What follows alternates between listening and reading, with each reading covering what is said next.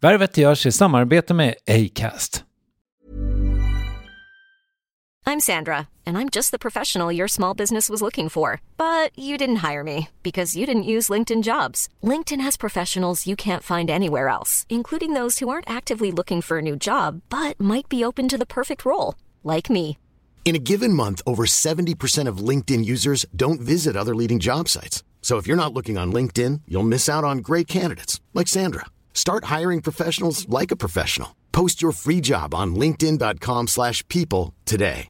There's never been a faster or easier way to start your weight loss journey than with PlushCare. PlushCare accepts most insurance plans and gives you online access to board-certified physicians who can prescribe FDA-approved weight loss medications like Wegovy and Zepbound for those who qualify. Take charge of your health and speak with a board-certified physician about a weight loss plan that's right for you. Get started today at plushcare.com/weightloss. That's plushcare.com/weightloss. plushcare.com/weightloss. Hey, it's Ryan Reynolds, and I'm here with Keith, co-star of my upcoming film, If, only in theaters May 17th. Do you want to tell people the big news? All right, I'll do it. Sign up now and you'll get unlimited for $15 a month and 6 months of Paramount Plus Essential Plan on us. MintMobile.com/switch.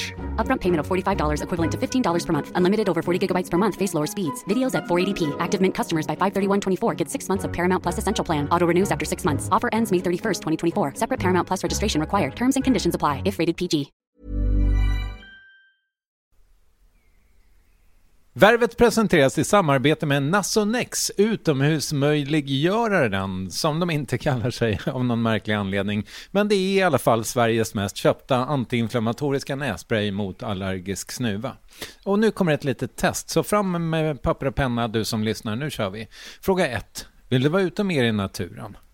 Fråga 2. Sitter du framför en skärm lite för mycket?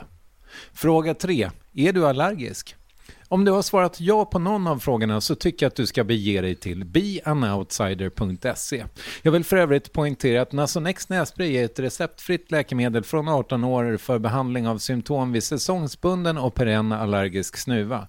Rådfråga läkare om du är eller tror dig vara gravid eller ammar, eller om du planerar att skaffa barn, har en obehandlad infektion i näsan, nyligen har genomgått en näsoperation eller har en skada i näsan. Får ingen effekt inom 14 dagar eller om du redan använder läkemedel med kortison ska du kontakta läkare. Använd ej mer än 3 månader utan läkarkontakt. Stort tack Nasonex och beanoutsider.se. När jag får sådana kommentarer, då försöker jag tänka mig in i den situation, hur den sitter någonstans, ser den här bilden och känner så starkt att jag måste skriva någonting elakt. Jag tycker att det nästan är lite skrattretande att man ens vill göra det. Varför vill du stoltsera med att du är en douche? Värvet. Värvet. Värvet. Värvet. Värvet. Värvet. Värvet. Värvet. Hej, det är jag, Kristoffer Triumf. Jag är tillbaka med avsnitt 163 av Värvet. Eller ja, jag är tillbaka med Värvet. Avsnitt 163 har ju inte kommit ut förut. Strunt i det där nu. Dagens gäst heter Molly Sandén. Jag är nästan dubbelt så gammal som hon. Men vi hade ett superbra flow. Väldigt trevligt tillsammans. Och det ska bli kul att dela det med dig som lyssnar. Och det kommer ett litet skop också. Dagens gäst heter Molly Sandén. Hon är född i en Stockholmsförort för 22 år sedan. Hon är äldst av 3 systrar. De andra gör för övrigt samma sak som hon, det vill säga sjunger. Och Molly är artist med stort A liksom. Hon slog igenom för nästan 10 år sedan när hon gjorde succé i europeiska juniorslagen och kom 3 där. Och sedan dess har hon hållit sig i rampljuset och jobbat hårt med Diggiloo-turnéer, melodifestivaler, Let's Dance och så vidare. Jag tror inte att jag är ensam om att ibland missa en ny stjärna. Ju äldre man blir desto oftare händer det tyvärr. Men trots att Molly Sandén sedan nästan 10 år har en riktigt stark karriär, så är det inte förrän nu på senare tid som jag upptäckt henne. Och jag tror inte att det egentligen är ett utslag av någon elitism från min sida. Jag hoppas inte det i alla fall. Utan att hon gick under min lyssna på P1 och massa podcasts radar. Men när hon bestämde sig för att hoppa av sitt skivbolag och starta eget, hon är för övrigt också sin egen manager, så fick jag upp ögonen för henne. Och det var med videon till låten Freak som ni som lyssnar i Acast-appen nu kan klicka fram och se. Som hon skapade debatt för att hon var naken i den och, hur ska jag uttrycka det, inte superanorektisk. Och den här videon och låten fick för övrigt pris nu i veckan som årets låt på QX-galan. Grattis Molly till det. Jag ska också säga att den pojkvän som hon nämnde kommer så småningom, men han heter Danny Saucedo och är också känd artist. Ja, nu kör vi tycker jag. Kvinnan som har 375 000 följare på Instagram, drygt, Molly Sandén, varsågoda.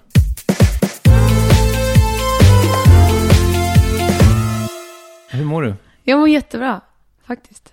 Jättebra. Det är kul. Det är så himla mycket nu när jag har bestämt mig för att vara mitt eget skivbolag och management faktiskt för tillfället. Så att det är så här, jag är verkligen spindeln i nätet och det har varit så mycket förberedelser och man har haft så mycket i huvudet. Men nu äntligen så börjar lite grejer landa i den senaste releasen jag har haft. Ja, men lite som man har jobbat på för. Jag har tagit ifrån mina axlar, om man ska säga. Så det är jättekul. Det är det här man skapar för, liksom, när man till slut får släppa musik och får se hur den här lilla tanken eller drömmen eller någonstans blir en färdig produkt. Det är väldigt coolt.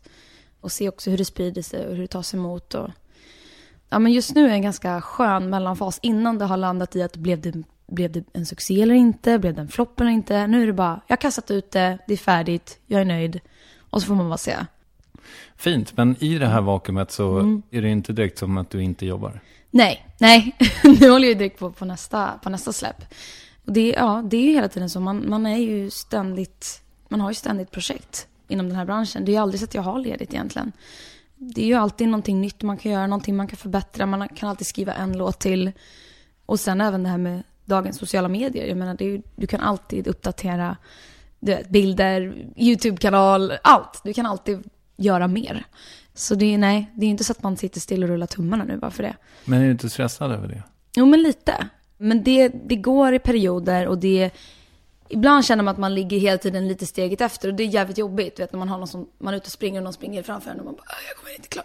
Men nu har jag lite hunnit ikapp mig själv, känner jag. Och man kan väl bara lite andas i det innan man kliver på nästa och halkar lite efter igen liksom. Men det är väl så det är, tror jag. Och det är också det som så här, får en att fortsätta.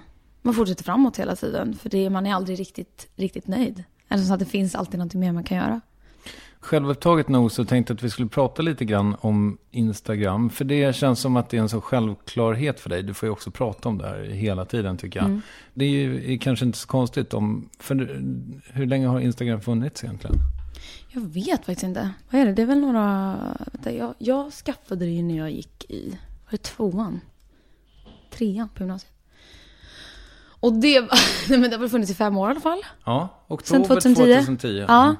Ja, men då är jag inte helt... Men jag kommer ihåg, då var jag ganska sent ute med det. Det var min kompis som startade till mig och bara tjatade. Du måste börja Instagram. Och jag bara... Hon bara, men det är bra för din karriär. Du kan liksom... Och jag bara, men gud, vad är det här? Ska jag ha en till grej nu som ska hänga över mig? Som blir ett måste och hinna uppdatera. Och jag var redan... Där försökte jag väl någonstans börja med Twitter. Och jag var bara så här, fan vad man ska vara smart. Och man ska skriva så häftiga, coola grejer. Och retweeta och hashtagga. Och jag bara, nej, ta mig härifrån. Jag vill inte vara med på det här. Och så kom det en ny grej. Och jag tänkte, nej, jag orkar inte. Men sen när jag började liksom titta in i det och verkligen säga, okej, det är inte så svårt. Det här går väldigt snabbt. Och du behöver inte vara så där smart som man ibland behöver vara på Twitter, tycker jag. Utan du kan faktiskt bara lägga upp en bild på vad du käkar till frukost. Och så kan det vara nog liksom. Så att det började som bara att jag tyckte det var kul och en hobby. Och jag tar mycket bilder. Sen så gick jag ganska snabbt upp i följare. Och då kom ju den här business. Eller så här, wow, okej, jag måste tänka på vad jag lägger upp. Vad är det folk gillar? Man började mer, kanske inte styra sitt liv efter Instagram. Men man började i alla fall tänka mer på vad man la upp. Och så här, planera kanske lite mer. Och det är klart att det har ju bara eskalerat. Men nu, idag tycker jag att det är lika kul som det också är en business, alltså ett business-tänk. Och också att jag känner den här lite pressen att faktiskt komma ut med någonting nytt. Lägga upp någonting nytt för att folk frågar och har blivit vana vid det här flödet liksom. Hur ofta postar du grejer? Men det är 3-4 om dagen. Och det måste du hålla, känner du? Vet du, jag känner inte att jag måste det. Men någonstans så måste jag i alla fall plocka upp det. Om jag kan skita i någon dag. Igår la jag upp 2 bilder, idag har jag inte lagt upp något. Det där kan ju komma och gå, men... Är jag ett Insta-moment? Ja, men det är det absolut. Vi måste ta en bild sen. Det är därför jag har sminkat mig idag överhuvudtaget. Annars hade man inte... Jag kommer också ta en bild. Ja, men vad bra. Det roliga är när jag är ute nu och giggar så märker jag att efteråt när de tar bilder och sånt så brukar det alltid någon ha med sig en kamera och så mamma som tog en bild. Nu är liksom 90% vill ta en selfie. Och så frågar mamma, men jag kan ta en bild på er. Nej, jag vill ha en selfie. Det är alltid det. Så det är lite roligt. Den här selfie-trenden har ju verkligen blivit stor. Och det är det de gillar mest. Jag har nästan slutat skämmas faktiskt. Över att du tar bilder på dig själv? Det är faktiskt, jag kom på det här om dagen. Just när jag stod på scenen och tog en bild så tänkte jag så här, gud, det här hade jag skämts för ett år sedan. Och nu bara, det känns som en sån naturlig grej att göra liksom. Men vadå, med publiken i bakgrunden typ? Ja, inte publik, men det var liksom studiemän och det var massa folk som såg och tittade liksom. Och så står man där och ser lite halvtöntig ut. Eller jättetöntig faktiskt, inte bara halv, utan helt töntig. Men det är någonting som, man tydligen då gjort så mycket att man bara inte längre skäms. Det är ju ett accepterat ord, det är ju ett ord idag, selfie. Ja. Det finns en, tänkte på, hade man sagt det för några år sedan, bara, det kommer komma något med selfies nu. Alltså man hade inte trott att det skulle bli så stort. Tror jag i alla fall. Alltså jag tänker så här, mamma när hon var liten. Alltså de tog ju aldrig selfies. Ja, det finns ju inga bra bilder på min mamma. Förlåt, men det är bara så här suddiga bilder som sitter i något fotoalbum där ingen kollar i kameran och de som gör det halvt blundar och ser lite så här smått drogade ut. För det var så här, oj, en bild, blixt. Liksom. Vilket år är din mamma född? 65. För mitt problem är ju att jag har ju, tycker jag, ganska många följare. Jag är nästan 20 000. Det är grymt. Men de hatar ju mig. Va? Ja, de bryr sig inte för 5 öre. Alltså jag kan typ, vadå hatar dig? Jag kan typ posta en bild på en sån här skadeskjuten katt och de skulle inte reagera liksom. Va? Nej, men jag vet inte vad det är. En gång på... Men du har väl inte varit någon som sågat folk och varit så här... Nej, jag är ju du är supertrevlig. väldigt, ja eller hur? Ja. Väldigt trevlig. Nej, men alltså inte så att de hatar mig så, men de bryr sig inte. Ja, det är den. De är inte så engagerade i mig. Fast jag ska säga, det där är ju svårt. Vadå det är den? Nej men...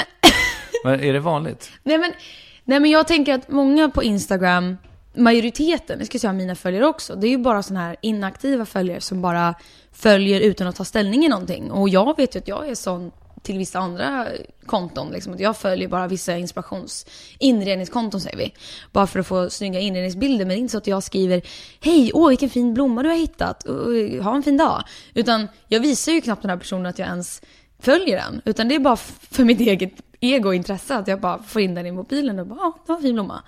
Jag tror att majoriteten är inaktiva på Instagram och kanske också skäms lite för att följa en viss person eller en viss grej, eller bara som sagt ser inte det här som något tillfälle att interagera.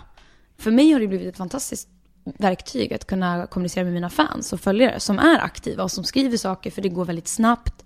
Det är lätt att liksom svara och retweeta, om man ska säga, så folk också ser. Man kan svara flera på en gång. Det är så det kommer ut på söndag, eller vi ses där i Vällingby, eller vi gör det. Du vet. Ja, du var ju här i mellandagarna. Ja. Jo, det var jag. Jag skrev till dig då, fick inget svar. Men det där är ju synd, för då, jag ska följa dig nu så att jag ser när det poppar upp. För att tyvärr så hamnar de ibland lite efter. Ja, just det. Och jag gör det där lite slumpmässigt också, att jag väljer liksom då och då svara, och så förhoppningsvis. Händer det att du får riktiga, alltså det som vi i alla fall i Instagrams ungdom kallade för en riktig like-raket? Det vill säga 10% likes. Ja, men jag har ju fått en sån riktig. Och det var ju faktiskt när jag släppte Freak. Och det var ju faktiskt en nakenbild.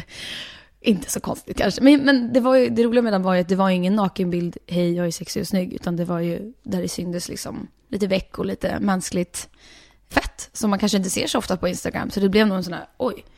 Och det är jag ändå väldigt stolt över att det blev så. Det tog ju emot, för det var ju ändå nakenbild. Och jag förstod ju att det här kommer ju vändas och vridas på. Och folk kommer ju ha sina åsikter. Oavsett om intentionen inte var liksom att på något sätt att det skulle vara sexuell bild, så förstod jag att folk skulle tolka det så. Och jag har ju fått knäppisar efter mig också sen den bilden. Så att det var ju en risk, men också vad hela den kampanjen stod för och vad det till slut sen blev. Att folk engagerade sig och det fanns ett tillfälle för folk att mötas och berätta sin story och det känns så jävla coolt att jag fick vara med och liksom bidra till. Jag frågade ju vad jag skulle fråga dig om, ska vi se, nu har jag ingen anslutning. Då var det någon som svarade i alla fall. Det var flera som gjorde det. Men då så, då tycker de ju inte illa om dig. Nej, jag frågar så här, om 65 minuter träffar jag Mollius och ämnar prata om Huddinge, driv Kalifornien och att vara sin egen chef. Något jag glömt. Miku Maria sa kroppsfixering i media. Sen sa Syster Julia, för- och nackdelar med att bli känd tidigt i livet. Rymdgreven sa diabetes, rädslor / styrkor / konsekvenser. Och sen säger Jenny av Petersens: snälla, låt henne vara med i en intervju som inte tar upp kroppsfixering. Våga vara den första. Nu är det redan för sent. Ja, men det var till och med jag som tog upp det. Det var ditt fel. Det var jag som kom in på det. Och det kom från en bild. Det var ju väldigt... Ja. Men då var det väl kanske meningen att vi skulle prata om det ändå. Sånt tror jag på. Man måste följa flowet. Ja, verkligen. Liksom. Men som kommer till det. Ska vi ta lite av de här grejerna då? Absolut. Det var väldigt bra frågor tycker jag. Tack, men ska vi börja med... Tack säger du. Tack Red för deras frågor. Ja, exakt. Ja, det gjorde jag. Ja. Ja, men vi kan börja med min med din fråga, ja. För jag hade ju några ämnen. Ja, men just det är för sig sant. De var också bra. Så. Tack. Varsågod. Ja. Varsågod. Nej, men jag tänkte vi skulle prata om Huddinge. Ja. För du kommer därifrån. Ja, det har jag faktiskt inte pratat så mycket alls om. Så det blir spännande. Exakt. Vad kan du berätta om Huddinge? Huddinge. Hon är från Huddinge. Har du hört den? Med Orup. Det har jag säkert. Det var det första som kom i mitt huvud. Jag vet inte vad det betyder. Nej, men Huddinge växte upp i Stuvsta. Och bodde väl där fram tills jag var 18 i princip. Bodde väl där? Väl. Jo, men jag försökte tänka. Jo, men jag är skilda föräldrar. Så till och från så har jag liksom flyttat lite hit och dit. Och man har varit på turné och bla bla bla. Men jo, jag har bott i Stuvsta från 0 till 18 kan man väl säga. Vad är Stuvsta känt för? Stuvsta, ingen aning. Vi har en god Loffes grill där, vet jag. Men annars är det är väldigt mysig liten... Vänta, vad är Loffes grill? Är det den som är den första... Man kommer ut från tunnelbanan där. Jaha, nej det känner jag inte till. Jag vet inte ens om det heter det längre. Men då hette det i alla fall. Jo då, men det är nog det coolaste. Nej men gud vad hemskt. Det känns som att jag liksom inte har något gott att säga om min kära mina hemtrakter. Jo men det är ett väldigt mysigt område. Mycket villor. Men jag ska ändå säga så här att jag är väldigt glad att jag kom in till stan tidigt. Och gick i skola där. För att på något sätt så fick man mer... Man kom ur sin lilla trygga bubbla och gå till skolan liksom, som låg 5 minuter bort. Ha sina vänner som man har haft hela sitt liv. Alltså jag fick liksom kasta mig ut tidigt och det blev en helt annan grej. Och man åkte kommunalt och man lärde sig hela den grejen. Och bara att vara inne i stan och kunna ta sig hit och dit väldigt tidigt i livet kändes väldigt lärorikt och nyttigt. Liksom. Ja, men det byggde ditt något slags självförtroende eller? Ja, precis. Man fick ju börja om. Lära känna lite. Och jag fick ju börja med musiken på riktigt. När jag var i Stuvsta så kände jag lite mer den här lite småstadsgrejen att jag fick sjunga några solon, det blev lite svartsjuka, det var lite så här, hon tror att hon är något. Den grejen.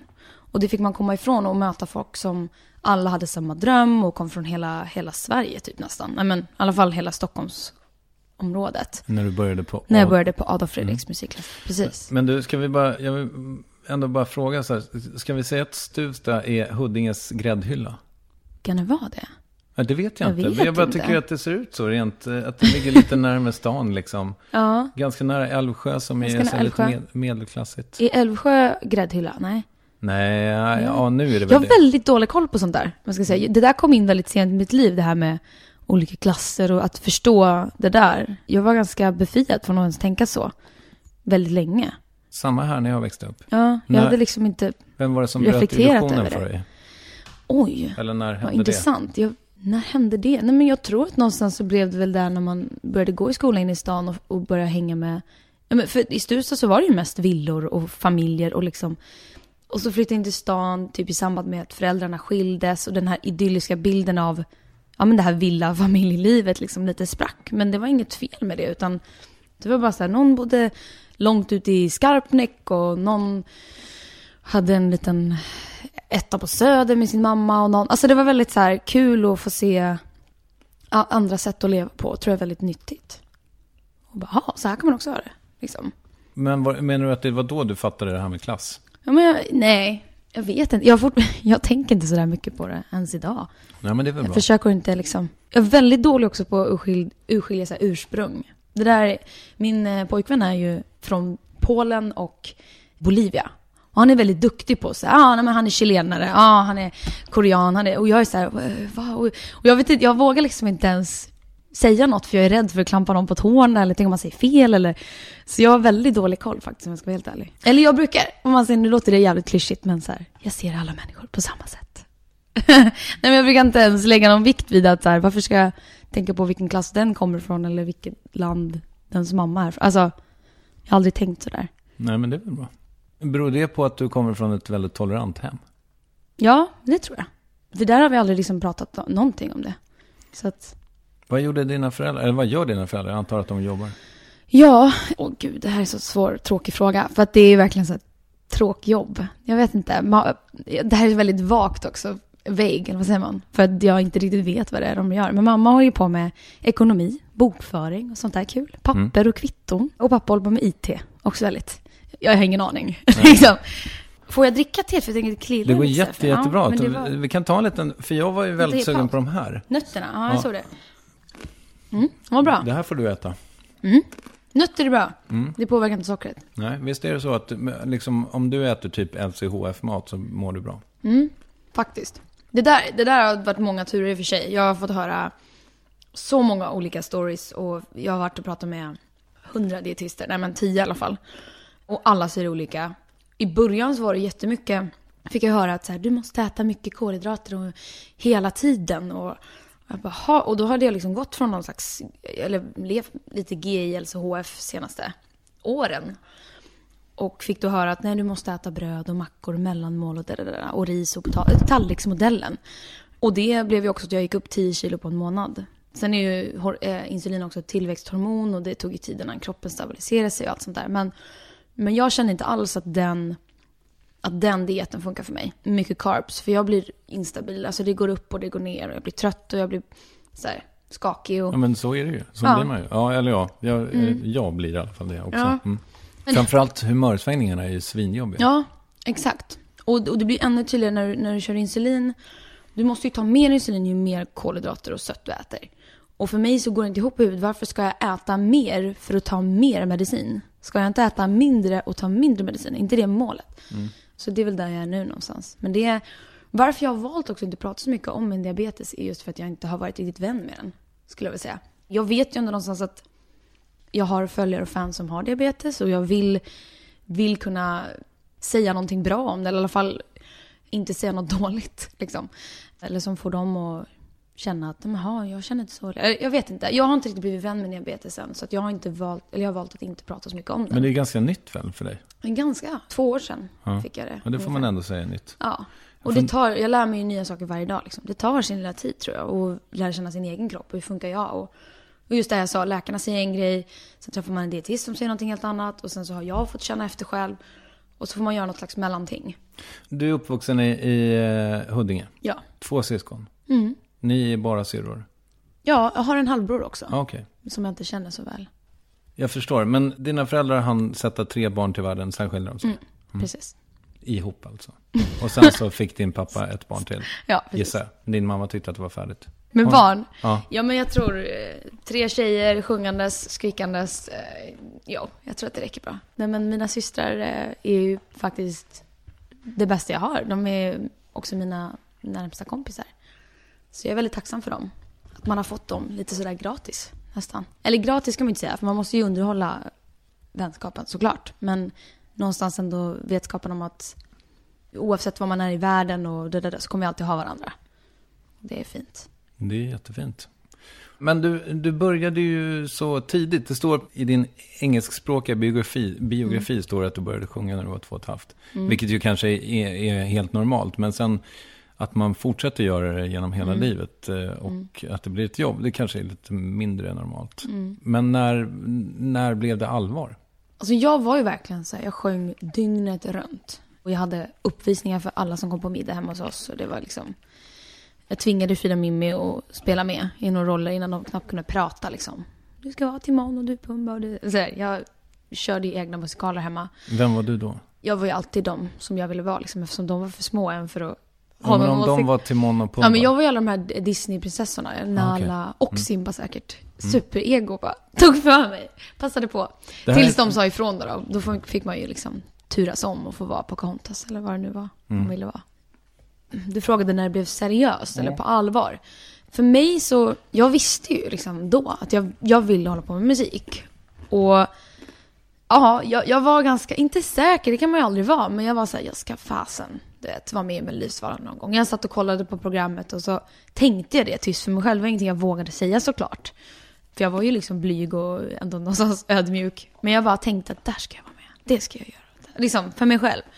Och sen när det verkligen blev på riktigt... första riktiga framträdandet jag gjorde var ju på min mosters bröllop. När jag skulle sjunga Ida sommarvisa. Men det gick ju rätt åt helvete. Då var jag 6 år precis. Okay. Men det gick ju åt skogen kan man säga.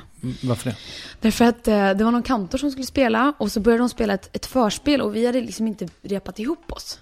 Som sagt, första gången. Och hon satt uppe på liksom, men där man sitter. Så jag såg inte ens henne. Och då började spela och jag började sjunga. Och hon slutar och jag slutar. Och så börjar jag och så börjar hon. Och vi bara går om varandra och alla bara drar efter andan liksom. Men det var ingen som skrattade eller? Nej, det blev bara ett så här. Och då så här, helt bara tiden stod still moment. Och det här finns på video? Det gör nog det. Det roliga, jag har inte tagit fram det, men det finns på video. Och det sjukaste sen efter det här, det är för då blir jag typ lite sur. Och bara stampar i golvet och säger: nu börjar hon om igen. Säger jag angående kantorn, för jag ska liksom någonstans hålla kvar min stolthet att så här, det är inte jag som är fel.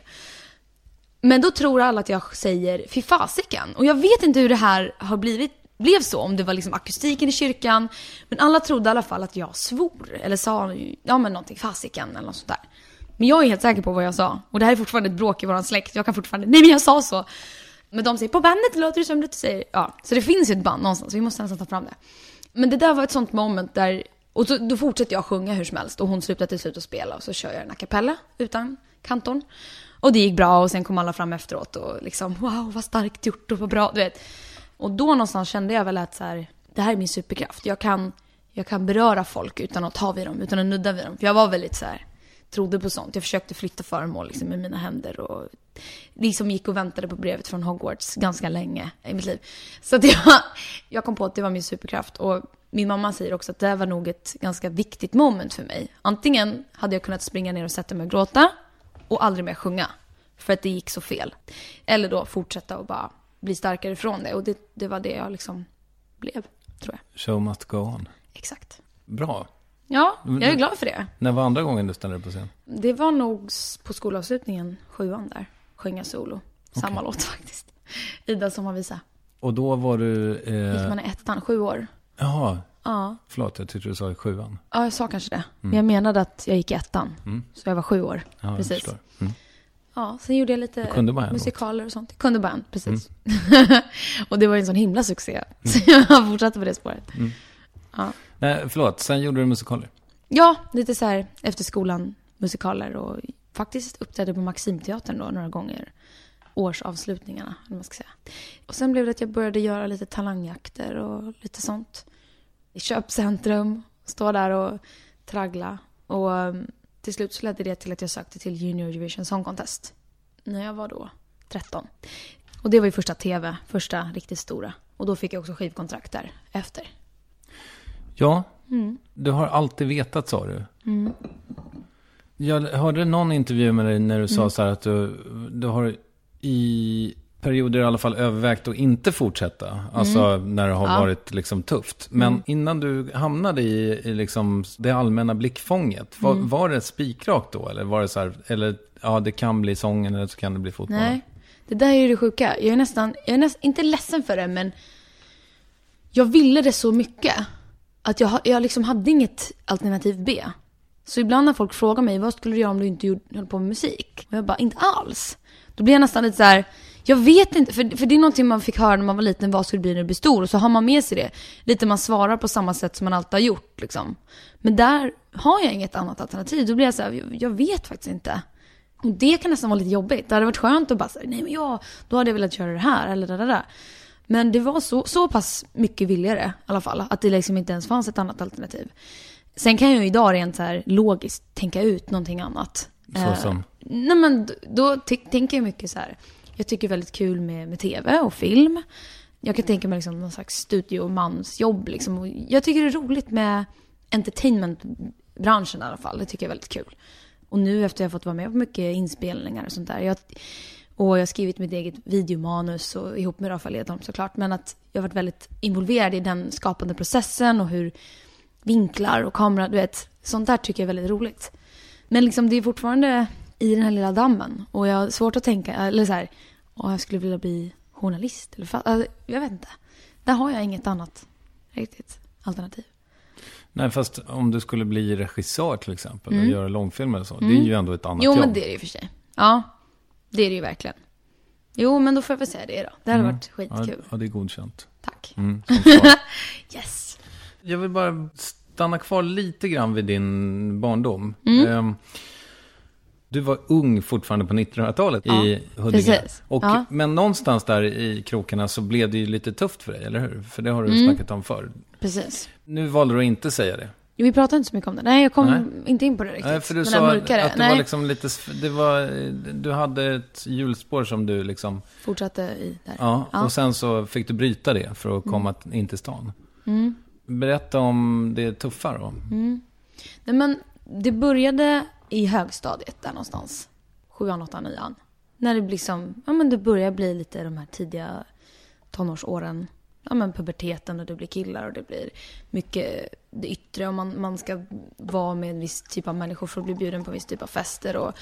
Och innan jag gjorde Junior Eurovision så var jag ganska blyg, osäker på mig själv.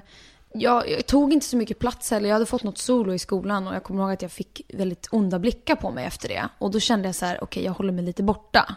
Lite så, jag har lite låg profil för att jag märkte att här kan det komma kängor liksom bara för att man råkade få ett solo. Så jag hade liksom ganska low key och var blev det ganska... också Idas sommarvisa? Nej, det var det faktiskt inte. Men nästan, det hade kunnat vara det. Och så kommer jag ihåg, men det var mycket fester och det var mycket som man inte var bjuden på.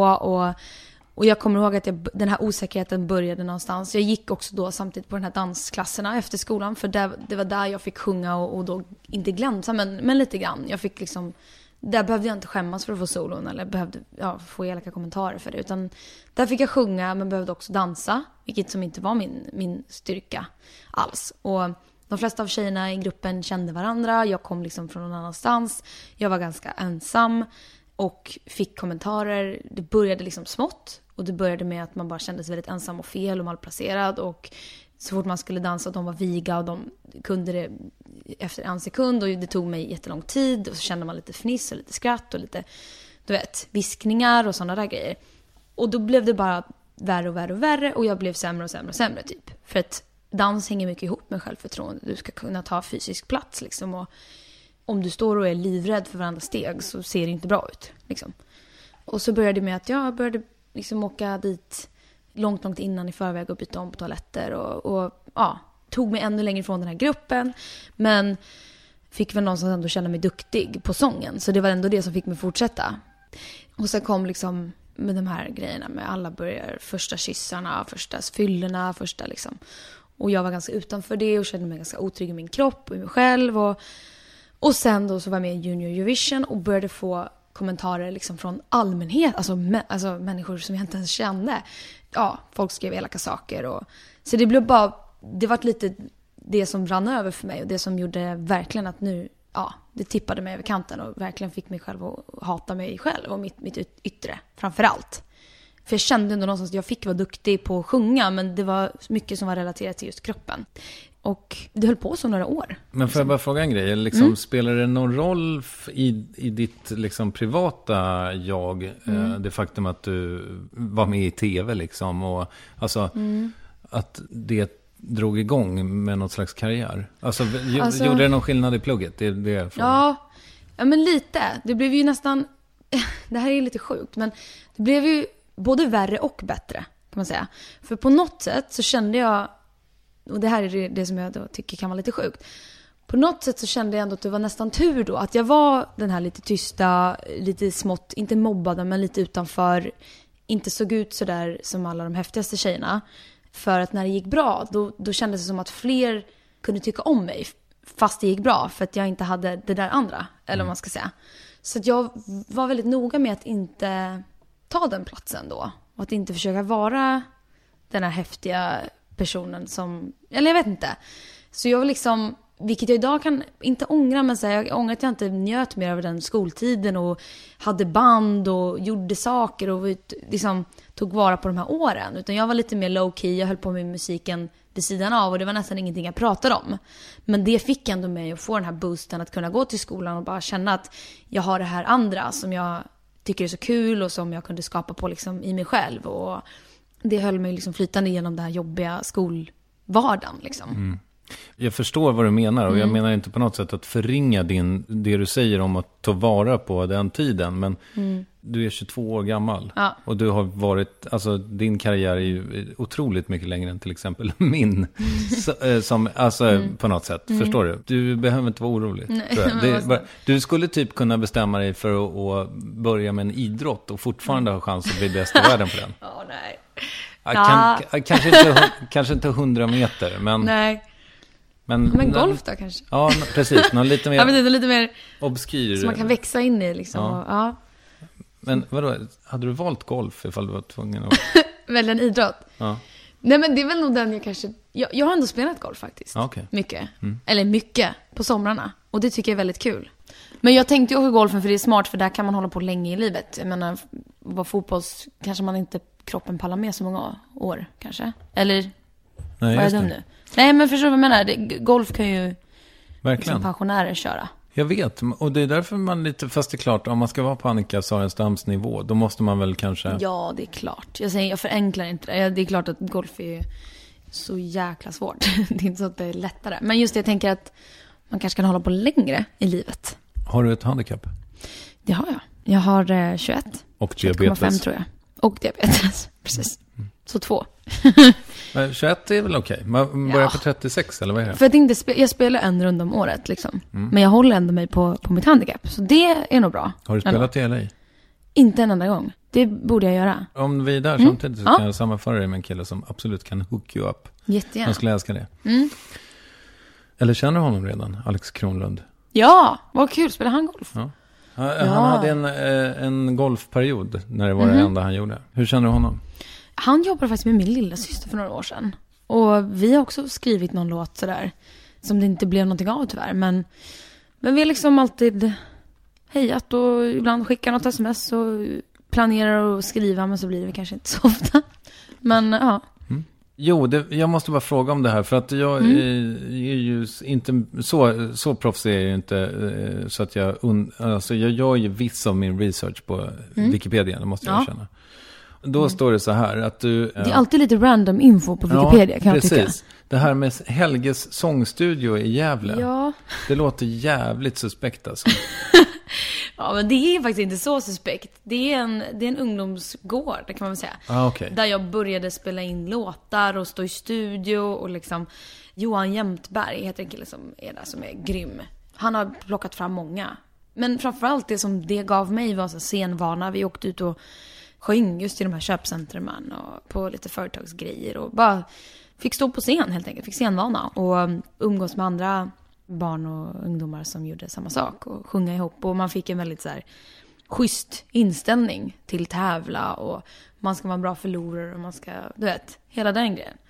Så det var väldigt viktiga år ändå när jag tittar tillbaka och tänker, och han var även med och hjälpte mig på under min lilla Melodifestivalen-låt. Och hjälpte mig att spela in och liksom att den ens blev till. Och tittar man då tillbaka så var ju det ett väldigt viktigt moment i min karriär. Så det är ofta de här små grejerna som blir viktigast. Så det är inte så random egentligen. Nej, det är bara med Helge kanske att det låter så mycket som en pervers människa. Ja, fast det ligger lite mer hos mig kanske. Ja, kanske. Du, jag tänker också bara att vi ska knyta ihop en säck här. Okay. Och det är med den här Instagram-grejen som vi pratade om. Ja. Det skulle vara kul att få lära sig mekanismerna. Ja, men jag fattar. Så nu frågar du lite om kanske något tips från min sida, eller? Ja. Jag tror att det viktigaste är att försöka tänka så här, vad vill de som följer mig se av mig just? Och vad är som är unikt just med min sida? Jag kan ju se ganska tydligt att folk eller i alla fall i början var det väl kanske ännu mer. Men att de gillar inte när det blir för mycket sälja saker. Alltså typ så här, prova det här schampot, det är så himla bra. Eller kolla imorgon 8:00 när jag är med i tv. Eller när det blir så här, nu måste jag göra någonting, eller nu försöker jag sälja någonting. Det gillas oftast inte. Utan det är ju mer lite de här smaskiga grejerna som inte kanske står i tidningen. Eller du inte kan läsa på min hemsida. Bilder framförallt, och kanske med mig och Danny. När vi är lite mer privata. Det uppskattas alltid. För det är någonting som man inte kan se någon annanstans. Varför jag tror att selfies någonstans uppskattas. Det är också lite den här... Det känns lite personligt. Och det är taget av mig på något ställe. Man får lite mer en inblick i... Ja, nu är hon på gymmet. Eller nu... Alltså, tror jag. Det blir inte de här pressbilderna. Allting är så perfekt liksom från någon annan vinkel. Och med dig är ju det lite laddat på något sätt. Eftersom... Ja. Och jag tror också att folk vill uppmuntra mig. För jag har varit öppen med att min relation till mig själv och mitt självförtroende inte alltid har varit på topp. Och lägger man ut en selfie, det är ju blottande. Jag tror faktiskt att folk vill pusha lite. Och att så här, de trycker like för att liksom någonstans visa att jag tycker du är fin. Fortsätt liksom, kämpa. Men som något tips, alltså det där är så himla individuellt liksom. Vad just dina följare gillar. Men om man tittar nu på den här intervjun då du gjorde med, vad heter han? Sons of Anarchy-killen. Där har ju du verkligen någonting unikt. Så här, du träffar människor som folk bara så har sett i serier eller drömmer om att få, så här. Och du blir deras liksom länk till det. Då blir de människor. För du är någon som man kan liksom ha lyssnat mycket på och lärt känna kanske genom din podd.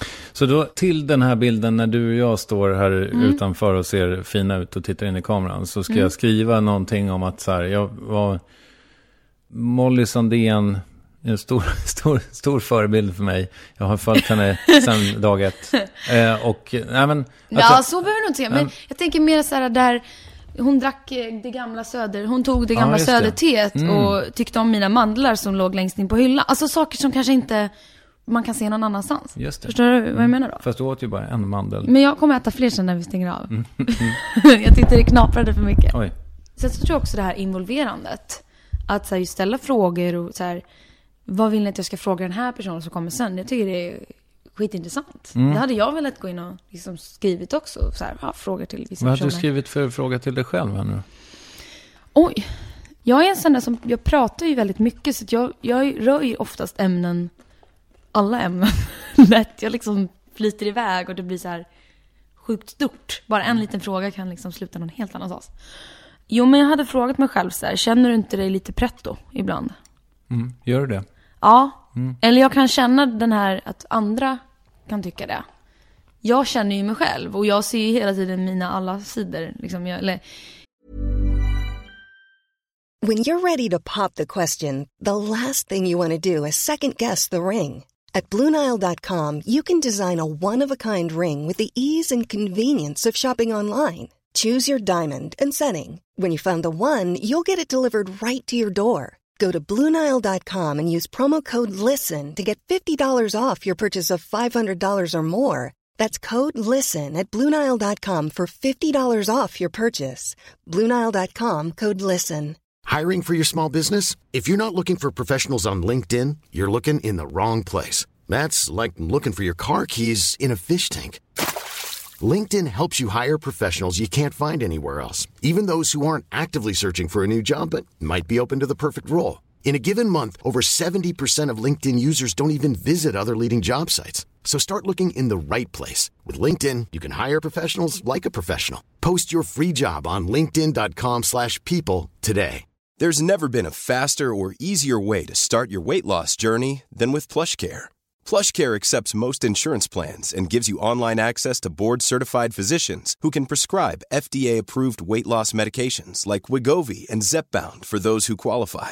Take charge of your health and speak with a board-certified physician about a weight loss plan that's right for you.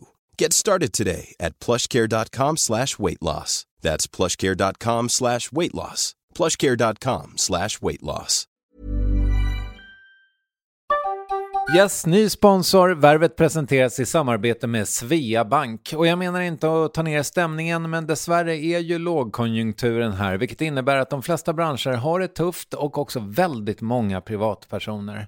Jag vet själv vad det är att ha en trasslig privatekonomi. Det var struligt i många år för mig och låg ofta post i hallen med trista logotyper i ena hörnet. Och jag hade också i flera års tid ett helt gäng betalningsanmärkningar. Och tyvärr är det nog många som har det svårt att få ihop till räkningarna just nu, som har hamnat i ekonomiskt trubbel. Och det här Svea Bank kan kliva in med något som kallas skuldfinansiering. Där löser de skulder hos inkasso och till Kronofogden, och till och med om Kronofogden vill sälja ditt boende har Svea Bank möjlighet att hjälpa till. I den här tjänsten får en personlig handläggare som gör en grundlig genomgång av din ekonomiska situation. De tar kontakt med dina kreditgivare och när ett lån beviljats löser de dina skulder åt dig och samlar dem i ett enda lån med en avbetalningsplan som din ekonomi klarar av.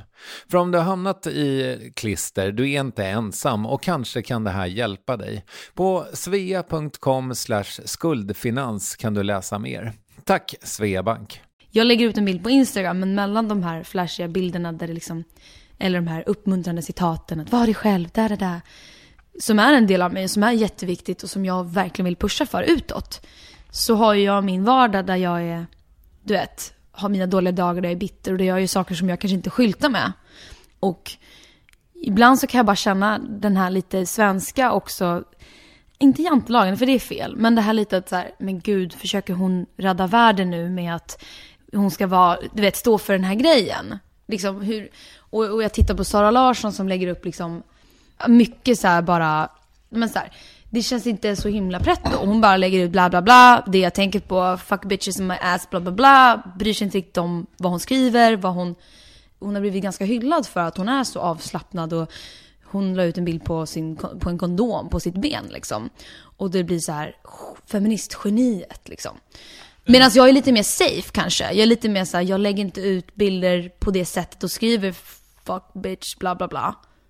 Förstår, hon citerar låttexter som är ganska... Det var Sara Larsson jag tänkte på som har uttalat sig för gräs, va? Eller jag har inte fattat henne. Ja, nej, jag har inte fattat just vad hon har för åsikt kring det där. Men jag skulle vilja veta, men då var det så jag klickade mig in någonstans och jag såg det. Jaha, oj, vad intressant. Men så såg bara köp extra bla bla bla för att läsa mer och jag bara, nej. Så jag vet inte. Är du inte pluskund eller vad heter det? Nej, faktiskt inte. Jag borde väl kanske vara det. Vi skulle kunna bli det tillsammans så kan du få mitt... Ja, ska vi dela konto? Exakt. Det är som min Spotify. Det är så många av mina kompisar som använder mitt konto. Så det är som man står på rullbandet och ska springa så bara stängs det av för någon annan byter låt. Eller så byts låt. Men vadå, händer det? Ja, det händer faktiskt. Det visste inte jag. Men de har ju gjort någon ny grej nu, Family. Så att man kan använda samma. Men jag tyckte att det varit en liten gosig grej också när jag varit i LA och varit långt ifrån mina vänner. Och så helt plötsligt kommer in en ny låt i spellistan. Och man bara, det blir det är så här... För musik är ju så nära känslorna liksom. Så det blir väldigt personligt. Apropå LA, för ni har ju varit där mycket, eller du har varit där mycket. Hur pass mycket en setup har du där? Alltså, har du en lägenhet? Eller jag kan säga så, just nu för tillfället så har vi ett fullt möblerat förråd. Så vi har ju möbler och allt sånt där. Men just nu så har vi ingen lägenhet. Vi hyrde liksom årsvis. Tanken var ju att vi skulle åka dit igen nu efter jul och nyår. Och liksom varit där nu. Men jag kände inför nya släppet och fan, jag vill vara här. Jag vet inte, men det är så mycket sådär i den här branschen. Det går inte att ta på. Du vet inte vad som är rätt och fel. Du måste följa så mycket magkänslan och bara nu vill jag vara här. För nu känns det som att det är här jag ska vara och det här händer grejer och man får förfrågningar. För sitter man där borta då är det mycket svårare om man får en tv-grej eller intervju. Alltså, så att nu är jag här ett tag till. Jag kommer att åka till LA förmodligen i mars. En månad eller så. För att skriva, liksom fortsätta det som jag någonstans påbörjat där. Men det är ändå viktigt, eller så här, jag kan ändå erkänna att målet som man har haft, liksom, det flyttas hela tiden. Det viktiga tror jag är att man fortsätter att springa. Att man aldrig stannar. Man kan byta riktning, man kan ändra sig, men så länge du inte bara så här, sätter dig på rumpan och bara, nej. Nu har jag slutat med mål. Ja, men då så utvecklas du hela tiden. Och jag kan ju erkänna då att jag hade kanske en annan bild av vad jag ville när jag åkte dit för 2 år sedan gentemot vad jag har nu. Nu har jag lite börjat värdera om vad är verkligen viktigt på riktigt. vad vill jag egentligen? När du åkte dit så ville du? Men då någonstans så hade man ju det här internationella släppet. Jag har fortfarande mycket bra kontakter där som har, alltså tunga namn, som har kontakter i hela liksom världen egentligen, har ett namn i hela världen. Och som var väldigt taggade och liksom, nu ska vi go international liksom. Och skrev massa låtar, fick träffa liksom till mig idoler som bara jag kunde drömma om att ens få se live liksom. Har jag fått sjunga med bland annat David Foster som är min gud liksom. Och fått sjunga med honom och han, du vet, bara att han smsar och liksom frågar hur det går. Det är helt sjukt liksom. Men någonstans där på vägen när jag fick också se det här livet på nära håll. Jag har varit hemma hos, redan andra veckan jag var där. Det här har du säkert läst någonstans eftersom du har gjort din research. Men redan andra veckan som jag var där så hamnade jag hemma hos Chris Brown. Och blev så här otroligt deppig av att se hur han levde och hur det var. Och även om han kanske inte just nu är liksom nummer 1, liksom så, att han har gått igenom skit och allt det där. Så någonstans tillhör han under den här världseliten, världsartister som alla vet om vem det är. Han har haft sina hits och, ja men du vet. Och att se hur han hade det med liksom det här huset han bodde i som var helt hemskt. Det var bara en massa främmande människor där. Det var inga lampor tända. Det var liksom bara rökigt. Det låg playboybrudar och åmade sig. Bara, can I lick your ear? Typ så här. Och det var bara helt konstig stämning. Och så bara kände jag, är det hit jag vill? Är det här liksom, du vet, det man gör en lördagkväll? Fast, fan. Ja, nej. Sen såklart att det finns ju andra versioner. Men det självklart, det behöver inte vara just så. Det finns ju också Runyon Canyon liksom 6:45 en tisdag Los Angeles. Ja, absolut. Men jag bara kände att så här, det viktigaste var också, jag åkte med Avicii till Vegas och var med hans team liksom och hängde. Och det sjuka var att när jag skulle ringa och berätta det här för folk liksom att om det var någonting kul som hade hänt eller vi var på spelningen igår och sen så märkte jag att det blev så tomt när jag inte var där med någon av mina närmsta. Det var så här, jag kunde inte ens liksom knappt lägga upp det på Instagram för jag kände så här, varför ska jag... Det kändes bara som att jag skröt då om att vi var med om så häftiga saker, mitt rum är så fint, jag åt hummer igår. Varför ska jag säga det här? Och det blev så platt så snabbt. Det här som man någonstans har liksom haft ett luftslott om att det här är så häftigt, det här livet liksom, och åka privatjet hit och dit och dit. Det betyder egentligen ingenting om man inte gör det med någon som man älskar eller som man bryr sig om och man kan hoppa i sängen och du vet frissa i flygplanet och liksom, det blir inte värt någonting. Och det var ett lite så här jobbigt litet frö som bara började gro i mig och bara okej, säg om nu allt det här skulle trilla på plats som jag nu har liksom varit här och kämpat för och varit på 100 möten om och fått skivbolagsförslag och det ena och det andra. Om det skulle gå vägen, vilket är för det första jättelångt kvar, men liksom, om det verkligen skulle gå vägen och säga att det skulle bli en internationell jätterelease, vill jag åka ut på världsturné själv? Vill jag det? Vill jag sitta på de här hotellrummen ensam? Se världen och alla häftiga grejer man får uppleva själv? Vill jag det? Nej, alltså det vart inte så lockande helt plötsligt. Och Sverige kändes väldigt bekvämt och härligt. Och det kändes också som att jag fick i och med Freak-releasen som det var en sån här magkänslig grej. Jag bara måste ut med den här låten. För jag kände att också jag fick så mycket kommentarer och just från andra som hade samma problem som jag själv har haft. Och att det var en sån våg på väg att vi behövde liksom ut med det i media och prata om det. Och det här med psykisk ohälsa och allt där. Då kände jag att jag fick ett kall i Sverige. Och i relation då till allt det här som kändes så ytligt och fejkigt, men också häftigt såklart. I LA så kändes det som att Sverige var så mycket mer viktigare och på riktigt. Mm. Och på ett sätt så kan man väl tänka sig också, för det var en tanke som slog mig som ju håller på att försöka göra lite det också. Ja. Framförallt det här med att man liksom har hela sitt yrkesliv i Sverige. Så att när man vaknar på morgonen då har man fått alla sina jobbmail. Just den grejen är så jävla, den är så himla härlig. Istället för att man då, om man är som till exempel Jonas Åkerlund som ju är framgångsrik i båda lägren, så du jobbar hela tiden dygnet runt. Precis, när man vaknar då har man fått alla svenska jobbmail och sen så börjar de amerikanska trilla in precis när man har läst de svenska. Det där gjorde ju mig lite knäpp också, såklart. Och just att vara där och man missade mycket hemma i Sverige. Det var förfrågningar och inkomst. Alltså jag där än så länge tjänar jag ju inga pengar. Där är jag ju bara och skriver och liksom planerar för framtiden då. Kostar pengar. Och det kostar en jävla massa pengar. Nej, men det var såklart jättejobbigt. Men sen också den här pressen just i LA. Den här staden som är så uppbyggd för att man ska åka dit och uppfylla sina drömmar. De kallar ju det för drömmarnas stad eller vad det är. Och alla åker dit. Man känner verkligen den här hetsen när man är ute. Liksom, att alla vill någonting. De vill få ut någonting. Och de vill få ut någonting av, eller om de kan, av dig också. Du jobbar där, du känner den. Okej, ja, men hur kan det hjälpa mig? Och det finns ju två sidor av det. Det kan vara bra, för att också är folk väldigt öppna och inbjudande. Och de, ger sina kontakter och skickar det vidare. Vilket är väldigt fint. Och det händer ju inte här i Sverige. Att man säger att, men jag skulle vilja jobba med den här snubben. Ja, men du, min kusins kusin har faktiskt jobbat med en som kanske känner honom. Jag kan fråga om han kan få ditt, eller så här, om du kan få hans nummer. Man bara, va? Varför ska du gå igenom allt det där bara för min skull? Och det är ju väldigt fint. Men det finns också en sån otrolig press och den här hetsen. Och just att man är aldrig ledig. Det finns alltid någonstans du kan vara. Någon du borde träffa. Du kan inte bara chilla en söndagkväll och kolla film, koka pasta. För det är så här, oh my god, you should come to this event. Oh my god, he's probably gonna be here. La la la la. You should meet him.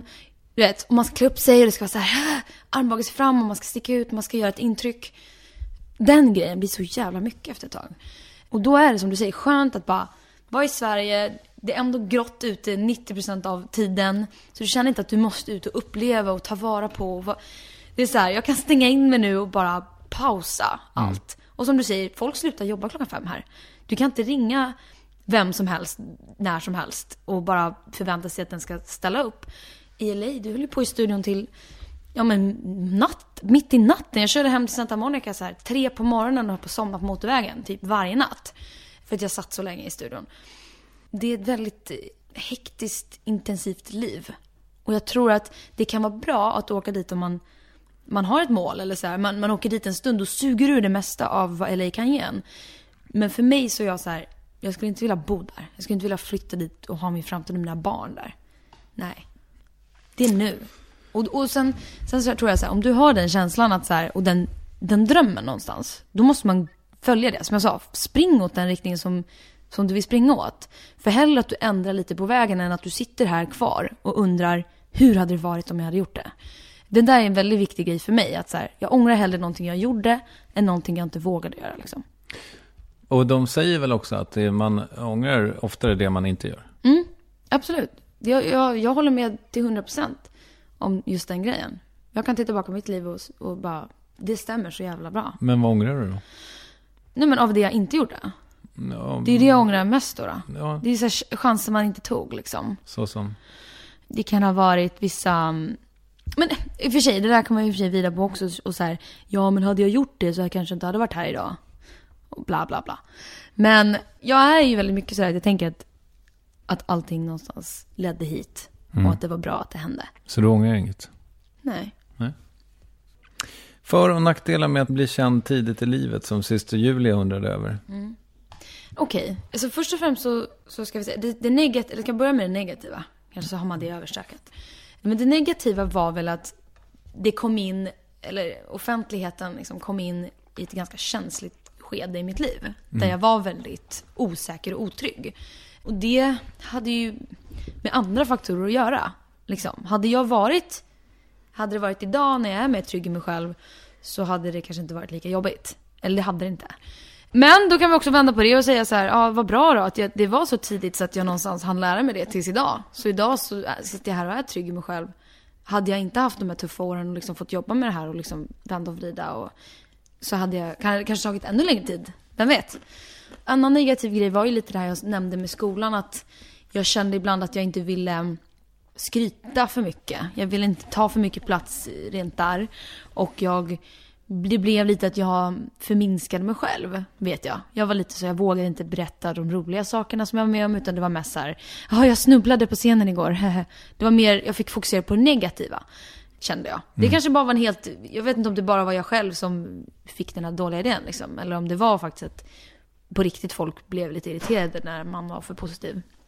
Sen någonting annat var väl att men man missade mycket av de här festerna och det där i de här tidiga åren. Men det är också någonting som jag idag kan känna att det har jag väl fått ta igen liksom. Så det var ju ingen jätteförlust så.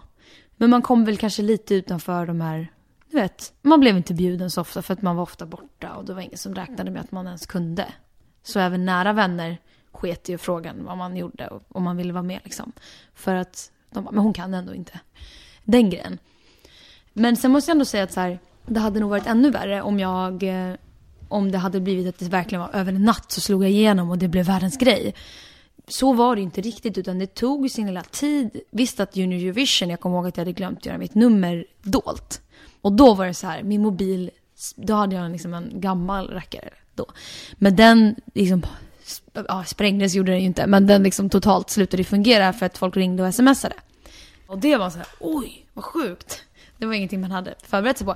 Men, det ska säga att det var inte så att jag slog igenom över en natt. Slog över. Utan det, jag fick puttra mig fram liksom. Och det var små grejer som liksom det ena ledde till det andra. Och så Melodifestivalen första året var inte heller så att det blev en wow-effekt. Utan det var väl kanske mer andra gånger jag var med som jag blev liksom lite mera artisten Molly. För innan det tror jag var lite mer en ung tjej som sjöng bra. Men då fick jag nog visa lite mer av mig själv också och vara lite mer personlig. Och sen var du med i Let's Dance så småningom och sådär. Och då, det var väl liksom lite då som folk tyckte att nu är det verkligen läge att börja recensera Molly Sandéns utseende. Ja, exakt. Hur är det med det där? För att jag såg att när Christian Lok förra veckan la upp en bild på dig, Hanna, då var det någon jävel som liksom inte kunde hålla sig i den där tråden. Jag såg det också. Ja. Sen la han upp en bild på mig nämligen. Och så var det någon som sa här, men vad är det som är så speciellt med den där jävla Triumf egentligen? Ja. Och så mådde jag skitdåligt över den där kommentaren så jävla länge. Och då tänker jag mig så här, fast det var igen, alltså, det kändes ändå som det var liksom schysstare att få den som ändå är någonting om vad jag gör. Om mitt jobb än om hur jag ser ut liksom. Ja, idag så, jag kommer faktiskt ihåg, jag såg den kommentaren. För vi satt i taxin på väg därifrån och jag bara, oj, där har någon skrivit, vad så tjockismålig hade någon skrivit, så var det något mer. Hur som helst. Men då skrattade jag faktiskt, för jag tänkte så här, shit. Och det är så jag måste hantera det nu, när jag får sådana kommentarer. Då försöker jag tänka mig in i den situation, hur den sitter någonstans, ser den här bilden och känner så starkt att jag måste skriva någonting elakt. Jag tycker att det nästan är lite skrattretande att man ens vill göra det. Jag försöker tänka, är det någon jag känner som av mina vänner eller min familj eller så här, som skulle göra så? Alltså skulle min bästa kompis gå in på, säg Sara Larsson, bara, någon, och skriva någonting elakt till henne? Nej, det skulle hon aldrig göra.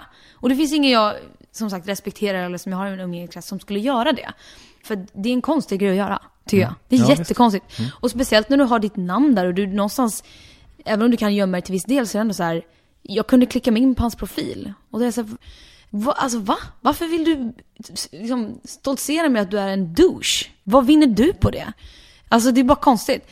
Sen börjar jag liksom tänka ännu längre att så här, förmodligen kommer han ifrån någonstans där han har mått dåligt över någonting eller fått skit för någonting, eller känner bara att han måste vara elak för att synas. Och där har vi ju mycket större problem än att jag väger några kilo mer än vad han tycker är okej. Jag har inget problem med det. Liksom, då är det faktiskt bara han som har problem. Och det är han det är synd om. Ja, men det är ju en otroligt mogen inställning. Men lever du den alltid? Nej, det är klart att man ibland tar åt sig. Men just så här, om någon skriver tjockis eller du ser ut som en gris eller så här, då, de här vanliga grejerna har man någonstans hört. Så man bara så här, tar bort det. Men om någon skulle skriva något så här som man hör första gången lite grann, eller någonting som skulle vara så här sjukt uppfinnelse, jag kan inte komma på ordet, så skulle det kännas väldigt, okej, den här personen har ansträngt sig för att verkligen nå in till mig på något sätt. Då sitter det, då blir det nog en liten sån där som hugger till.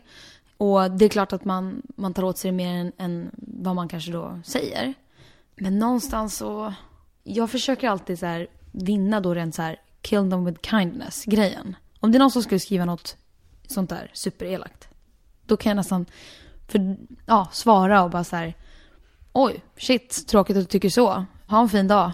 Alltså nästan så här, för då blir det också att det finns ingenting att svara på det tillbaka sen. Hade jag skrivit så här, varför skriver du? För det är klart att ibland blir man ju så här nästan vill säga någonting. Eller jag kan bli ännu mer triggad att säga någonting om någon skriver något elakt till Danny. Eller någon annan. För då blir jag så här, vad fan ser du så? Eller vet, då blir jag mera aggressiv. Men kill them with kindness tror jag alltid vinner i längden. För det är så himla svårt att svara tillbaka. Och då kommer också folk se att du har uppmärksammat det här. Och om den här personen fortsätter vara en dusch, då kommer fler förmodligen rycka in och bara sluta, vad håller du på med? Eller det har jag faktiskt turen att uppleva ganska ofta när jag får elaka kommentarer. Och det är ju en väldig förmån i mitt liv att så här, ha folk som försvarar mig. Och då känner jag också rent så här, att eftersom att jag har folk som tycker om mig, många, och som står för det öppet och vågar försvara mig, då är det också lite så här min plikt, eller vad man ska, att också kunna ta lite skit, känner jag. Eller jag kan ta mer skit just på grund av den anledningen. Jag tycker att det är lite komplicerat också att man i då svallvågorna efter den där tjockiskommentaren så kommer det så här, vad snackar du om, idiot? Hon är ju jättevacker och du är så vacker och vad snygg du är och bla bla bla. Jag tar åt mig av de positiva. Även om det är svårt, det är någonstans så finns det ju en så här gräns, för man kan inte ta in det där. Och liksom, folk som inte ens känner den eller har någonsin träffat den eller liksom, och det är klart att det tar mer, eller det ger mer om någon skulle skriva så här: jag träffade dig igår i Vällingby centrum och du var en så himla härlig person, du gjorde mig glad, eller något sånt där. Då är det klart att man blir ännu mer så här, det här var på riktigt liksom, för vi träffades, vi fick en liksom, ja, då skulle jag bli ännu gladare än att bara säga, du är så fin, såklart. Men jag tycker överlag att så här, det finns så mycket hat på Instagram och på ställen, så varje liten fin kommentar är också ett så här, det är också någon som har tagit sig tiden och kraften och faktiskt göra det. Det är ju som jag sa, jag följer ju konton där jag inte ens någonsin har visat att jag ens engagerar mig. Alltså, det är ju sällan jag skriver till människor jag inte känner, vad fin du är. Och det är någonting fint, det tycker jag. Och sen så kanske man blir lite avdomnad ibland, men jag försöker påminna mig själv om att så här, det här är folk som verkligen har tagit sig tiden att skriva det här till mig för att göra mig glad. Och då blir jag glad. Bra. Är du avundsjuk på Tove Lo? Nej, det är jag inte. Alltså det är klart att hon är fantastisk för första. Jag tycker hon är grym. Hon har jäkligt bra uppbackning och liksom hela framtiden för sig. För en stund så kanske man skulle tänka sig, vad coolt det hade varit att känna den känslan. Men där jag är i mitt liv nu, helt ärligt, så känner jag just lite den här grejen att jag vet inte om jag är där att jag vill ut på världsturné nu. Liksom. Nej. Charlie XCX intervjuade jag ju i höstas. Och då skulle hon ut. Men då hade hon tagit med sig någon av sina bästisar. Ja, det är nog jävligt smart. Ja. Och så frågade jag, vad ska hon göra? Ja. Det är oklart, hon ska med bara. Ja, men det där, jag har ju börjat tänka lite så själv. Ja, men faktiskt, också nu när jag jobbar mycket med själv. Och liksom, jag har varit rädd för att jobba med folk som är nära vänner och familj och sånt. För att det såklart kan bli infekterat av fel anledningar. Och att man, du vet. Men jag börjar tänka mer sådär att fan, varför ska jag inte ta hjälp av min kompis som stylist? Så hon kan haka med mig på grejer. Vi kan ut och shoppa. Du vet, för hon är ju också jätteduktig. Varför har jag haft någon slags grej för det? Att liksom, inte vänner. Utan snarare så jag vill ta med mig folk som jag tycker om. Och i framtiden, det är så om jag nu skulle vilja göra en sån stor satsning och verkligen, då vill jag ju ha de personerna som jag tycker om med mig där. Sen så är det ju en känslig grej kanske att jag tänker på den här kompisen, att det får inte kännas som att hon bara lever hennes liv. Eller om man ska säga, att de ger upp hela sig själv för att följa med någon annan. Ja, den är ju känslig liksom. Jag har ju mycket vänner som är grymma sångerskor och artister själva. Och då är det svårt att kanske be om saker. Eller så här, kan du komma med och plåta mig? Eller kan du köra bakom mig? För det är ju inte... Ja, det kan ju vara känsligt liksom. Men tanken slog mig faktiskt när jag var där på hotellrummet i Vegas. Och bara så här, fan. Jag skulle vilja... Eller jag avundas dem som typ är i grupper. Och som är ett gäng eller ett band. Eller man har i alla fall är två. Icona Pop liksom. De har ändå varann. Och tänkte direkt på mina systrar. Och tänkte så här, fan. Vi kanske borde göra någonting ihop. Alla tre.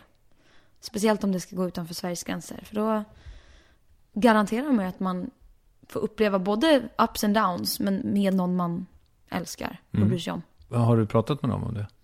Lite grann. Ja. Så att det är någonting som vi har börjat liksom pilla lite på. Ja, vad intressant. Ja. Vi har inte satt någon tid eller sådär, men vi börjar liksom spela in lite grejer och skriva lite. Ja. Berätta lite om Red One. Jag är lite nyfiken på hur det går för honom. Hur går det för honom? Jag är också lite nyfiken. Jag är signad där som låtskrivare. Precis. Och det gjorde jag klart ganska tidigt att så här, låtskriveriet, det är någonting som jag främst gör för att skriva till mig själv. För att det blir mer trovärdighet. Allting känns bara bra när man har varit med själv. Det liksom blir en annan känsla när man står på scen. Och sen fick jag möjligheten när jag var i LA. Dels att liksom, det hjälpte med visumgrejen. Jag är signad till ett amerikanskt bolag. Det är alla kontakterna. Och jag ska faktiskt säga att min relation till Red One har bara varit bra. Han har varit jättegrym mot mig. Och liksom ställt upp och gjort, varit superbra. Sen kan man väl liksom se det. Jag tror att det har varit lite turbulent i hela teamet. Och hela konstruktionen och deras liksom arbetssätt. Och det har liksom varit lite skumt där. Men jag har varit ganska vid sidan av det. För att jag har kört min grej ändå. Och jag har inte varit beroende av dem. Eller liksom jobbat med bara teamet. Utan jag har liksom jobbat med alla möjliga utanför. För att skriva mitt material. Så att jag har inte blivit så drabbad av det. Nej, men det är lite stämningar liksom i omlopp och sådär, va? Ja, men jag har i alla fall fått liksom känslan av att de håller på att omstrukturera. Och det har liksom försvunnit mycket folk. Och tillkommit lite nya. Alltså lite så. Jag tror, alltså som för alla i den här branschen, utom kanske då Max Martin och det teamet som fortsätter att bara leverera liksom hits, så är det ju ups and downs. Alltså det är ju, kan ju titta på allas karriär. Det är liksom, ibland står det still, ibland har du perioder där du fokuserar på lite andra saker. Och jag tror att, alltså jag tycker Red One är fantastisk, Nadir. Alltså han är jättemusikalisk och en bra person liksom. Så jag tror att han kommer nå dit igen.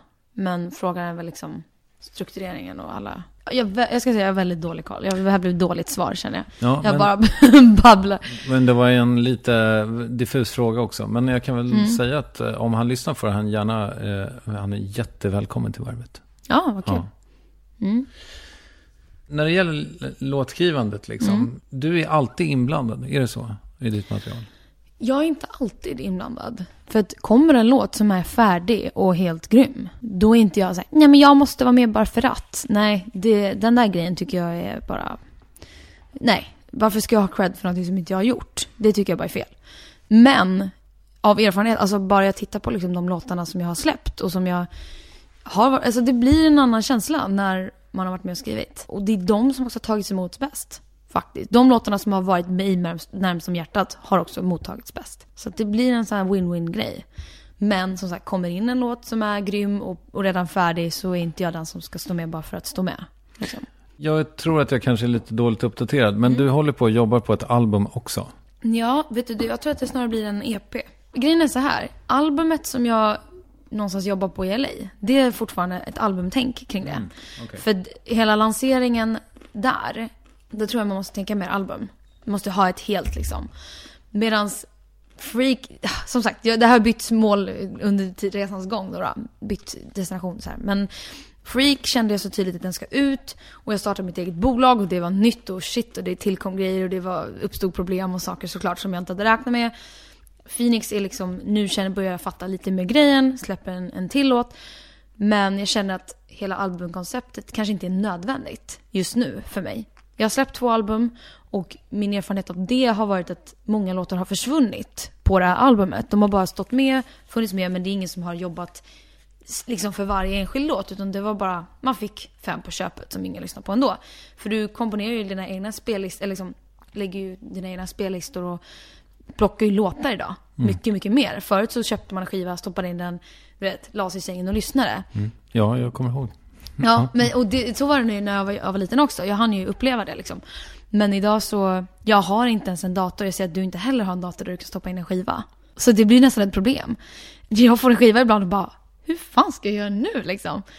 Jag glömmer, jag tänker inte ens på det. Bilen. Men bilen, det är faktiskt my holy place. Alltså, jag sjunger upp där. Alltså folk som ser mig åka förbi, de bara, jag ser ut som en galning förmodligen. Men det är verkligen, det är min bästa. Har du en bil i USA också? Ja, men det måste man. Annars kommer det ju fan ingenstans. Men ni har inte sålt den? Jo, du menar så. Jo, den sålde vi faktiskt nu innan vi åkte. Sista gången. Hade ni någon rolig bil? Jag hade en sån här Range Rover. Ganska standard där borta, gissar jag. Kändes det som King of the Road. Sitter jäkligt högt upp alltså. Lite nyfiken på det här med förebilddiskussionen. För det så tänkte jag i så här Sara Larsson / Tove Lo åldern på något sätt, när man framförallt Tove Lo kanske, som där det är så extremt mycket knark i hennes texter och sådär. Det känns som att det har varit en diskussion om förebildskapet de senaste åren. Där, av någon anledning så har det varit lite underförstått att man ska vara en god förebild. Är du intresserad av att vara en god förebild? Jo, men det är jag absolut. Därav inte den på det sättet. Präktigheten som ja, du pratade om. Precis. Inte på det sättet att jag som sagt försöker ändra på mig själv för att passa in i någon annans tycke eller så här.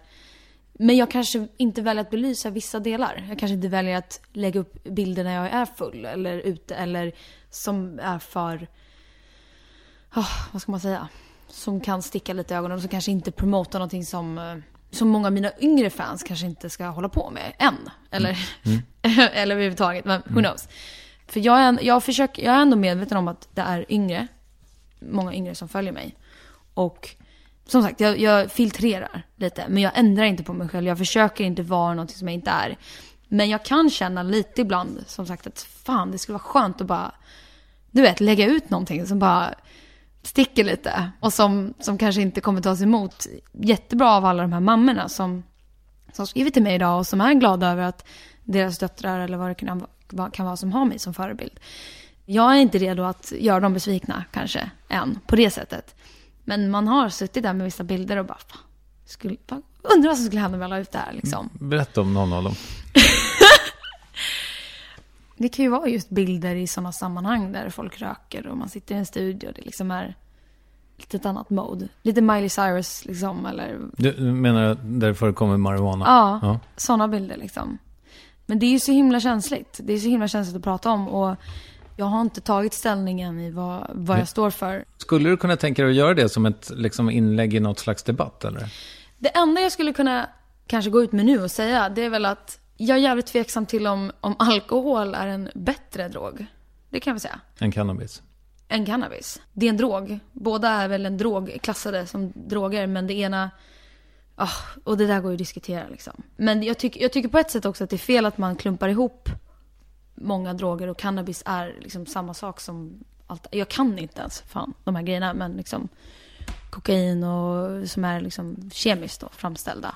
Att det är samma sak. Men att alkohol har slunkit igenom och blivit okej. Och någonting som vi alla håller på med utan att ens blinka liksom.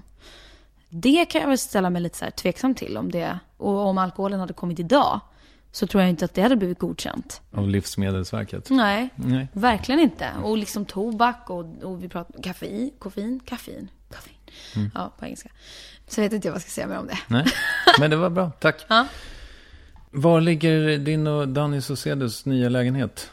Ska jag säga exakt adress och postnummer tack. Så att ni kan så vi kan stå och lyssna i trapphuset. Ja, men det ligger på Söder. Det ligger på Söder. Det är liksom... Nu är det Söder som gäller. Och i Söder och LA. När flyttar ni in? Det vet jag inte än faktiskt. Får se lite hur lång tid det tar. Fixa lite små grejer. Ni har inte övergivit LA? Liksom. Nej, det var bara det att man har liksom flyttat lite var man har sin utgångsplats. Nu utgår vi bara från här. Medan de senaste åren så har jag varit mer där än här. Alltså har jag fått ett gig så har jag flygit därifrån och tillbaks. Liksom. Dit. Flyger du ekonomiklass? Det är olika. Men det förekommer? Ja, det gör det. Absolut.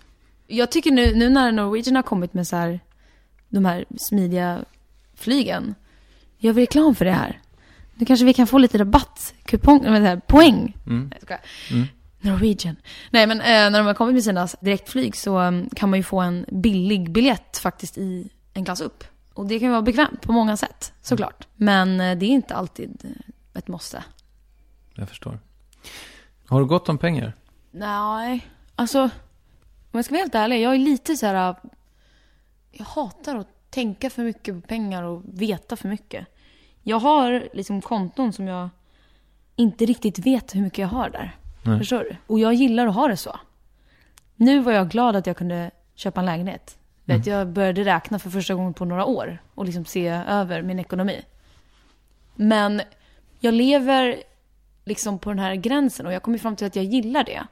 Att så här, jag kan unna mig saker, men då vet jag att jag gör det. Det är inte så här att jag bara kastar ut pengar och det bara inte betyder något, utan då njuter jag också av det. Vad unnade du dig senast? Förutom en lägenhet? Ja, det var nog Parisresan. Lite sådana grejer. Resor tycker jag alltid är så här, det är jag väldigt glad över att jag kan göra. Både i min karriär och liksom och även rent ekonomiskt. Att jag har råd att ta mig till ställen. Det känns som en gåva att få göra. Men jag är inte den som så här slösar pengar på kläder och sådana saker. Och märken bryr jag mig inte om alls. Väldigt så. Väldigt lite. För lite för att liksom de här Instagram-blogg liksom. Nej. Elgalan står i någon jättevärsting Versace-kläder. Nej, det är liksom inte jag. Även om jag kanske försökt, eller mitt skivbolag har försökt liksom, för att komma in i den där lilla, så har jag aldrig gått igång på det där. Men du var där? Jag var där, och det är kul. Alltså, men det är inte så att jag planerar min designerklänning i månader. Och liksom, nej, jag bryr mig inte om den typen av... Det tycker jag är slös. Jag tycker faktiskt det. Jag har lite den där. Och det jag menar med att leva på gränsen, jag tycker det är jävligt kul. För det är livet. Liksom, att du måste få känna ibland att det svider lite för att du också ska uppskatta när det går bra eller när du får unna dig någonting. För att ha bara miljoner som trillar in, det blir tråkigt efter ett tag. Alltså det blir skittråkigt. Ja, nu har jag köpt en bil till. Liksom, jag vill fortfarande känna den här glädjen att shit, fan jag hade råd, nu hade jag råd att göra det här, eller nu har jag unnat med det här. Och man blir glad för det. Så du skulle inte, om du fick byta bankkonton med Max Martin? Nej. Inte än. Sen kanske. Nej, men när man sitter där och är alltså hans ålder, då hade det nog varit skönt att bara känna, nu är inte han gammal, men så här, jag har det på liksom safe, för nu kan jag bara göra det som jag tycker är kul. Och också att såklart man kan engagera sig i saker, och det finns ju väldigt mycket han kan göra och också gör, vet jag. Han är ju bra med välgörenhet, har jag i alla fall hört. Jag vet inte. Men den känslan är ju skön. Om Martin lyssnar så är han också välkommen. Ja, kul. Nu har vi bjudit in 2. Ja. Vill du rekommendera något? Jag vill rekommendera att ni går och lyssnar på min låt Phoenix. Det var smart. Och så vill jag rekommendera att ni lyssnar på Värvet. Varje dag. Fast det gör de ju. Varje dag. Okay. Hela tiden. Om och om igen. Det här avsnittet ska gå på repeat. Men ska man inte rekommendera något så här, typ, var dig själv. Kör hårt. Nej. Jo, men det kan man lite, jag la upp en bild häromdagen. Att så här, och vi har varit inne på det. För då knyter vi nästan lite upp. Någon sex kanske? Ja. Att så här, spring efter dina drömmar och gör det du vill göra liksom. För hellre ångrar någonting som du gjorde än någonting som du aldrig gjorde. Just det. Bra. Vem tycker att jag ska intervjua i Värvet? Jag tycker du ska intervjua Miriam Bryant. Tack för att du tog dig tid. Tack så mycket. För att jag fick vara med.